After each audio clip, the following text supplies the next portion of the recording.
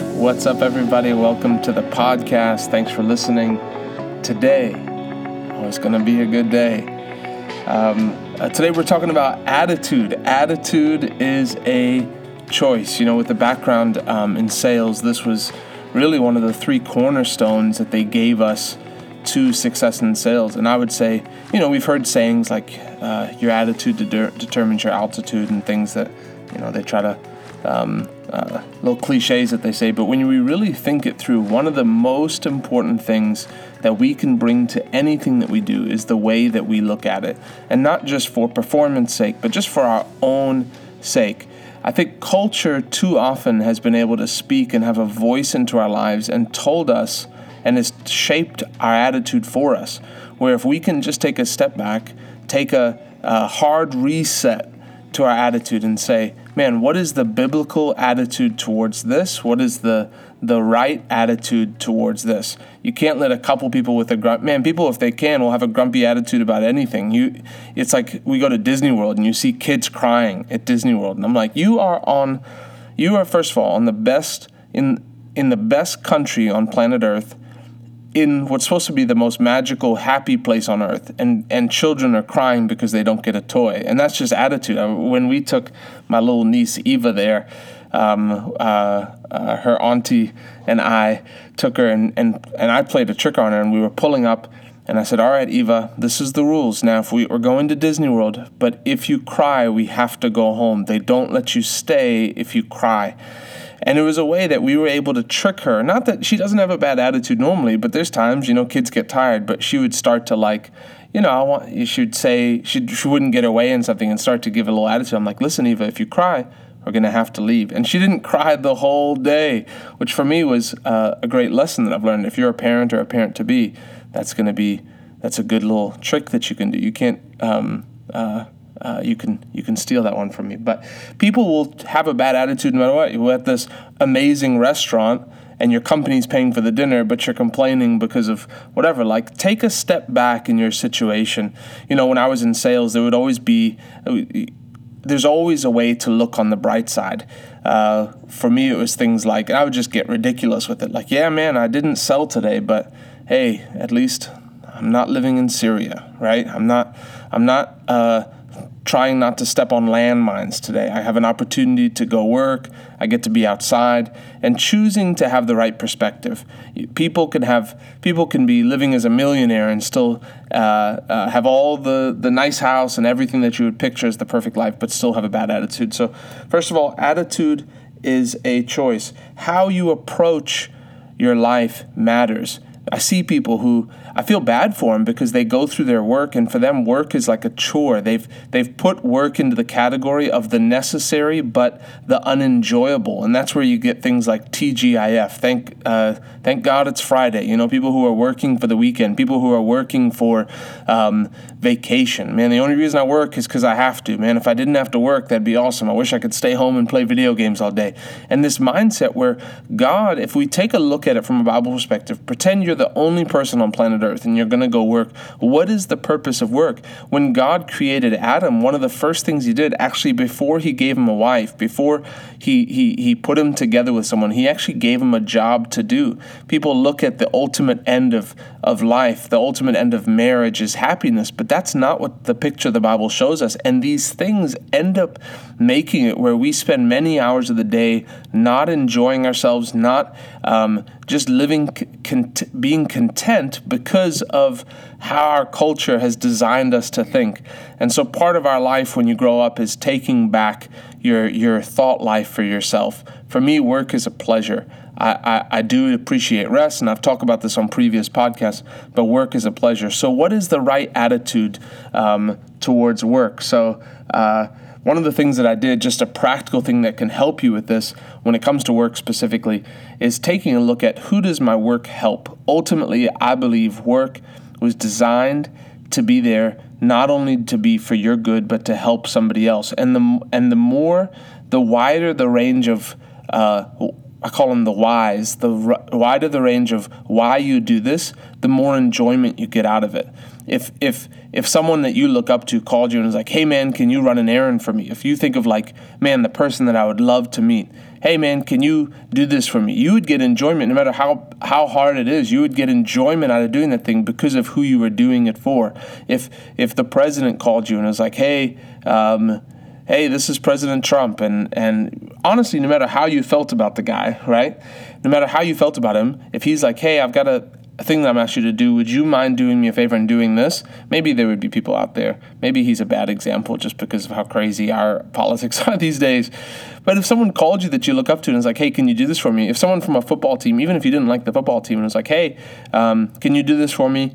I need somebody, you're the other one who can do it. You would get enjoyment out of doing that because you've been commissioned by somebody to do things. So when we look at our work, when you stop and say, who is my work helping? Who is my work impacting? And sit down at the list. Whose life what human beings am I helping by my work? And that ultimately can lead to great fulfillment in what we're doing when we can have a good attitude. People approach their work, and that's why doing work for money is the only reason I work is such a shallow thing, because then it's only for you, right? If the only reason, even for me when I was in sales, I was 100% commission, I had to change my focus from I'm here to make a sale, because then it was like I'm going out to do something to somebody, right? Rather than, hey, my work is actually helping my customers. They're the main one who's benefiting. Yes, I'm getting paid, but they're the one who are getting peace of mind for the next 5 years, 10 years, whatever it is. They're the ones who are gaining a sense of security, a sense of control over their home. And so choosing to have the right perspective. I heard a quote earlier today. Someone sent it to me in a text message, but it was talking about preachers and about preaching the gospel, and it said, never pity missionaries, envy them. They are where the real action is, where life and death, sin and grace, heaven and hell converge. And it was by a minister named Robert Shannon. And I really like that, because if you think about like, oh, he's a missionary, you think, man, shame, he's a missionary. He's off in another country, probably, suffering for Jesus. But he's saying, man, take a look at this. Take a look at what's actually happening to this Christian. Sure, he's out there. Maybe he's roughing it. Maybe he doesn't have all the luxuries we have here. Maybe he's in another country. Maybe he's living under less than perfect conditions. But don't pity him, envy him, because he's where the real action is. He's getting to live a life for Jesus. But not only that, this is one thing, man, if it can be implanted on my heart, I'm asking the Lord, like, implant eternity and eternal rewards on my heart more than ever. What we're storing up in heaven. There was a gentleman that I worked with, a young guy who did really well in sales. He was on my brother's team. I helped train him, did really well. But I found out a few years later that he was like, very, very, very conservative with his money, like super duper conservative. He wasn't the normal salesman. Most salesman personalities go along with the big spending personalities. I feel like I did pretty well in that regard, but a lot of people is like, you make good money and you start spending good money, But for him, I found out 5 years down the road that he had all this money in savings. The only thing he'd really bought was a house, and he wouldn't even buy himself new shoes very often. Like, it was like super strict with his money. And I'm like, man, part of me was a little bit, when I heard that, I was like, man, I wish I had been better, because I spent, you just buy stuff. And then I had given a lot and put a lot into the gospel. And so part of me wanted to be like, man, it would be really nice to have this amount of money in the bank. And if I had just been better, and if I had just done what this guy did, man, I'd be in a better place. But then I stopped and I realized, one of the things that I can't see right now, but what's happening is I've been rich towards the kingdom of God. I've been rich towards heaven. I've been rich where people don't look at me. We even had our boss say, "Why do you give that much to the church? You should take that money and invest it, and then in your investing, you can on the other end, when you start making money off the investing, you can have more money that'll work for you that you can then give to the church." But he was like, hey, don't tithe, don't give offerings now. Just don't give for a few years. Work on your investments. And then when your investments are good, give them investment money to the church. And I was like, well, that sounds like man's wisdom, but the Bible says bring the tithe into the storehouse. And so we do it to obey God. But not understanding that just like that guy was setting aside, 5 years, 6 years, setting aside the majority of his money, barely spending anything, what we've been doing in being rich towards the kingdom of God, what you're doing in preaching the gospel, soul winning, tithing, you're actually storing up treasure in heaven. That we can't see right now, but there's a treasury account, just like a person who bought Bitcoin, at $1 per Bitcoin or $10 or even $100 or whatever. That we at the time that they were buying it, we may have thought this is crazy that they're spending this much. But in hindsight, you look at the treasure that that we have stored up in heaven for us, and so your attitude. There's always a fresh way to look at things. So I want to encourage you. What is the area in your life that you say, man, maybe my attitude's not as good, even towards marriage? I remember when I was in Bible school talking to a guy who, got engaged and then got married, and like 6 months into his marriage, I went up to him and I'm like, hey man, so how is it? How is it being married? And his response, man, I'll never forget it. He said, man, marriage is awesome, but just stay single as long as you can. I walked away from that very confused because I'm like, that's like, I don't understand that answer, but it put this nervousness in me, like somehow in some weird way, marriage is awesome, but you should not do it for as long as possible. Like that sounds terrifying, but people have these attitudes. Yeah, marriage is hard. The amount of people that I've heard, marriage is hard, marriage is hard. Even people that I look up to, even people in the church, marriage is hard, marriage is hard. I want to tell you, I've been married for 2.5 years. It has not been hard. It has not been difficult. It's been awesome. It's been the best 2.5 years of my life. I love it. I wouldn't trade it for anything else in the world. I wouldn't trade it. It's been amazing. But it was a decision, first of all, for the two of us, and this goes into a different topic, but like, hey, first we're just going to stay on the same page. We both want peace in our home. That's one thing I love about my wife is we want peace in our home. We don't want conflict. We're willing to humble ourselves, Humility is a key. If you can go to someone you trust and say, someone you trust and will trust to speak honestly, would you consider me to be a humble person, be 100% honest with me? If they say, you can work on it, then you have room to work for your marriage as well. People with big egos, they struggle in marriage for sure. But taking a fresh look at it, what is it? Is it work? Is it ministry? Man, I have to win souls. Man, you get to win souls, man. Think about this. There's going to be people in heaven because you decided to get uncomfortable at the CVS pharmacy and be like, hey man, I just want to tell you that God loves you and he's got a great plan for your life.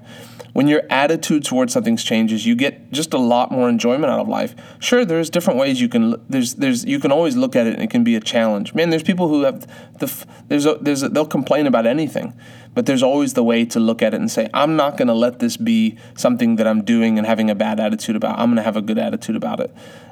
For me, that was one thing that I did with running, and I'll wrap up with this. But, for years I was overweight, and I started to lose weight. And then I realized, man, at some point I'm going to have to exercise. Like, it's inevitable. If I want to be fit, exercise is my portion. So I decided to start running. I always looked up to the guys who could go and run in a long distance. Not really sprinting, but just long distance running. And so I started to run. And my brother's most of his adult life has said, I hate cardio. He would go to the gym at times, but he would be like, I hate cardio. And so in my head, I was like, cardio is something to be hated, right? And so I never really used to say it, but I would just run and I would do it just out of sheer discipline. Like, this is something I'm going to do. And I remember meeting a gentleman while I was working, actually, and I think I saw some running shoes or something, and I'm like, oh, you're a runner? He's like, yeah, I've been running for a long time. I'm like, do you enjoy it? And he's like, I love it. He's like, it's my favorite. I get up, I just put my headphones in, and I just run. And he's like, I love it. I just go, and I can clear my mind, and he's like, and I love it. And I thought, man, I don't love running, but I want to love running. And so I just decided that day, I'm going to love this. If I'm going to do it anyway, might as well learn to love this. If you're going to be a parent anyway, why don't you just decide that you're going to learn how to love it? If you're going to be in that job that maybe you haven't liked, why don't you just learn to love it? Find out figure out, what do you like about it? What's good about it? Do you like your boss? Do you like your whatever? If you're going to be married, why don't you learn to love it? And this isn't just like a self-talk thing. This is actually sitting down and saying, what's good about this? How does it actually, sorry about that. What's good about this? How does it actually affect other people? And I think that's really the key, when you can look and say, man, this is something that's actually helping somebody else. How can I, and draw from that place. My work, I know it's helping somebody else. My work, so ask yourself that. What is who is your work helping? And you draw from a well of motivation that makes it that you can enjoy anything. I read this book, and I think I've talked about it before, but called Every Good Endeavor. And he talked about, the difference between a job, a career, and a calling, and people who look at their work. And I think as a Christian specifically, looking at your work and saying, what is this doing for eternity? And that's really the deepest well and the way to have the best attitude. There are people who, man, I see them and they're so joyful all the time and they're, doing whatever. For me, there was a number of, I think 9 months or a year or so where I did janitorial when I was like 16. I just started Bible school and I did janitorial. That was my 16 hours a week. That was my helps ministry and my work study, and I cleaned toilets, and that's what I did. I swept and I mopped and I did all that. But choosing like, hey, if I'm going to do this, how is this adding to eternity? Man, well, I'm called to preach, and I'm doing this thing. Well, it's teaching you patience, and the Bible says you're going to need patience because if you're going to inherit the promises of God, it's by faith and by patience. And so, looking at it from that perspective, how does my work now impact eternity? Is there something that I can connect it to? Because your attitude matters, the attitude you bring to the table. Just as even someone who's hired people before, the way people, one of the things I look for is someone who can look on the bright side. If I sit down with somebody and I just start talking about their life, man, how's it going? Yeah, it could be better. I guess it's a struggle. And that's where people just get narrow focused. They're looking at, like in sales, people look and they're like, if I don't sell, I'm unhappy. If I sell, I'm happy. But looking and saying, hey, let me find something in life to be happy about. I remember a friend of mine did a training on like the 5 foundations and talked about your physical life. If you're moving forward and advancing and getting in shape and losing weight or whatever it is. Hey, I've been playing basketball and I'm getting really good. Like, have things that you're getting good at that help you be just happy about who you are. Man, I'm doing really good reading the Word and being in prayer. That's something to be excited about. Man, this is going really well at my work, and so I'm excited about that. Man, I'm learning a new language and I'm excited about this. Man, I'm reading a book. It feels good to get stuff done. Go read a book. I don't care. Go read a book. Don't read anything by Tony Robbins. He's totally lost it.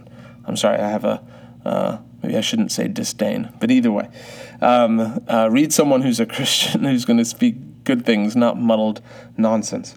I've been restraining a lot of anger towards him. I hope he gets born again. I hope he makes it to heaven. So choose your attitude. It's up to you completely, and it really comes down to what you think about. What you think about in your head, what you think about most will grow. And so choose today to have the right attitude. Take some time, sit down. Man, where is my attitude suffering? Where can it be better? Where can I obtain a fresh outlook? And choose to think those thoughts. God says, rejoice in the Lord always. So there's always a reason to rejoice. Choose to approach it the right way. Your attitude matters. People don't want to be around grumpy people. So put a smile on your face and actually choose to think the right thoughts and get the right attitude. Lord, I thank you for everyone listening. I pray a blessing on them for the rest of this week. Strengthen them, help them in the mighty name of Jesus. Amen. You guys are awesome. Thank you for listening.